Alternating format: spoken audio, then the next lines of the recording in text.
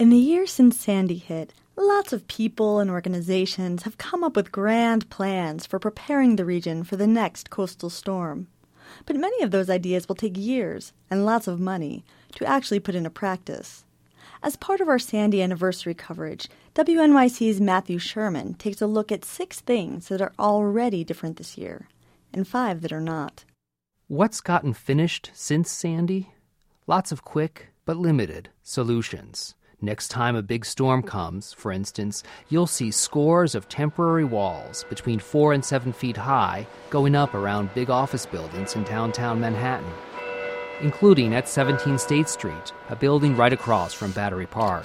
The property manager there, Deloy Stoll, is ready to put up a fight. This is the primary line of defense. We have a secondary line of defense where we hardened all of our points of entry, and a tertiary line of defense is also being designed. The product she purchased is called Aquafence. Adam Goldberg's the New York representative for the company. He set up the plywood wall with a crew one morning earlier this month to make sure it fit. Then it was put away in storage until the next storm hits. We're looking at 450 linear feet of Aquafence. Goldberg says he's gotten 21 orders for the Aquafence since Sandy.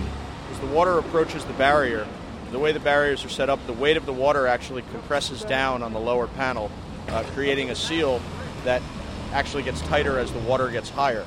Another thing that's changed.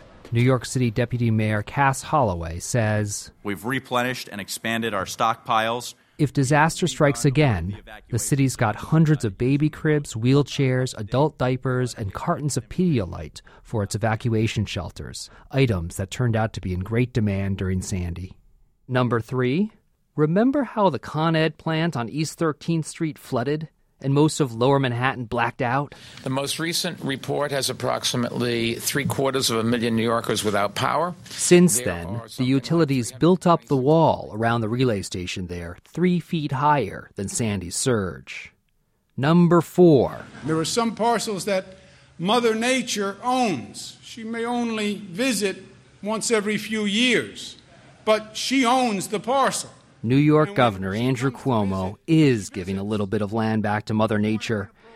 Maybe we should say a very little bit of it.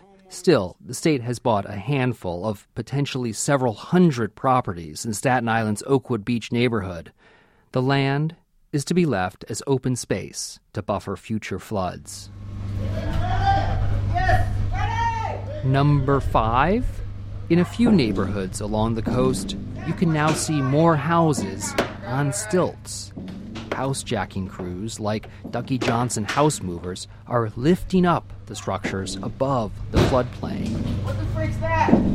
And for the 6th thing that's changed since Sandy hit, here's New Jersey Governor Chris Christie. If you were hoping to get some, 6-figure payment for the loss of your precious view, I think the Supreme Court put a stake in that today. In July, the state's highest court ruled against a couple that wanted money because a dune had been constructed in front of their oceanfront house, a sign that protecting the public for the next hurricane is gradually trumping personal property rights. But all those things and more really just scratch the surface of what experts say has to be done. Now, for 5 things that haven't changed. Starting with the thousands of people across the region who still aren't able to move back into their damaged homes. Well, this is where the chateau was. Meet Bill Owens of Staten Island. He used to live 4 blocks from the ocean. 85 years, that home was in my family. He's looking at a vacant lot where his 2-story house once stood. It was so damaged, he tore it down. The house was only 2 feet off the ground, and I didn't want to rehabilitate this house and possibly take a chance on having this happen again. He plans to rebuild, this time 9.5 feet off the ground. Looks like he won't be home for the holidays this year either. Just takes time. Where time for me and you might be 1 or 2 days, time in city language is 1 or 2 months.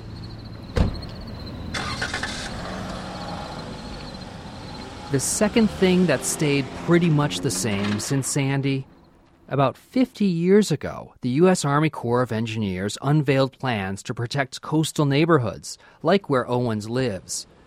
Dan Mundy Sr. remembers the plans for the Rockaways. This big seawall, 18 foot above sea level for 8 miles, levees and dikes around Jamaica Bay. But those barriers never got built for various reasons. What if that plan had been put into effect? The Army Corps is expediting new studies, but the coast will remain vulnerable for the foreseeable future.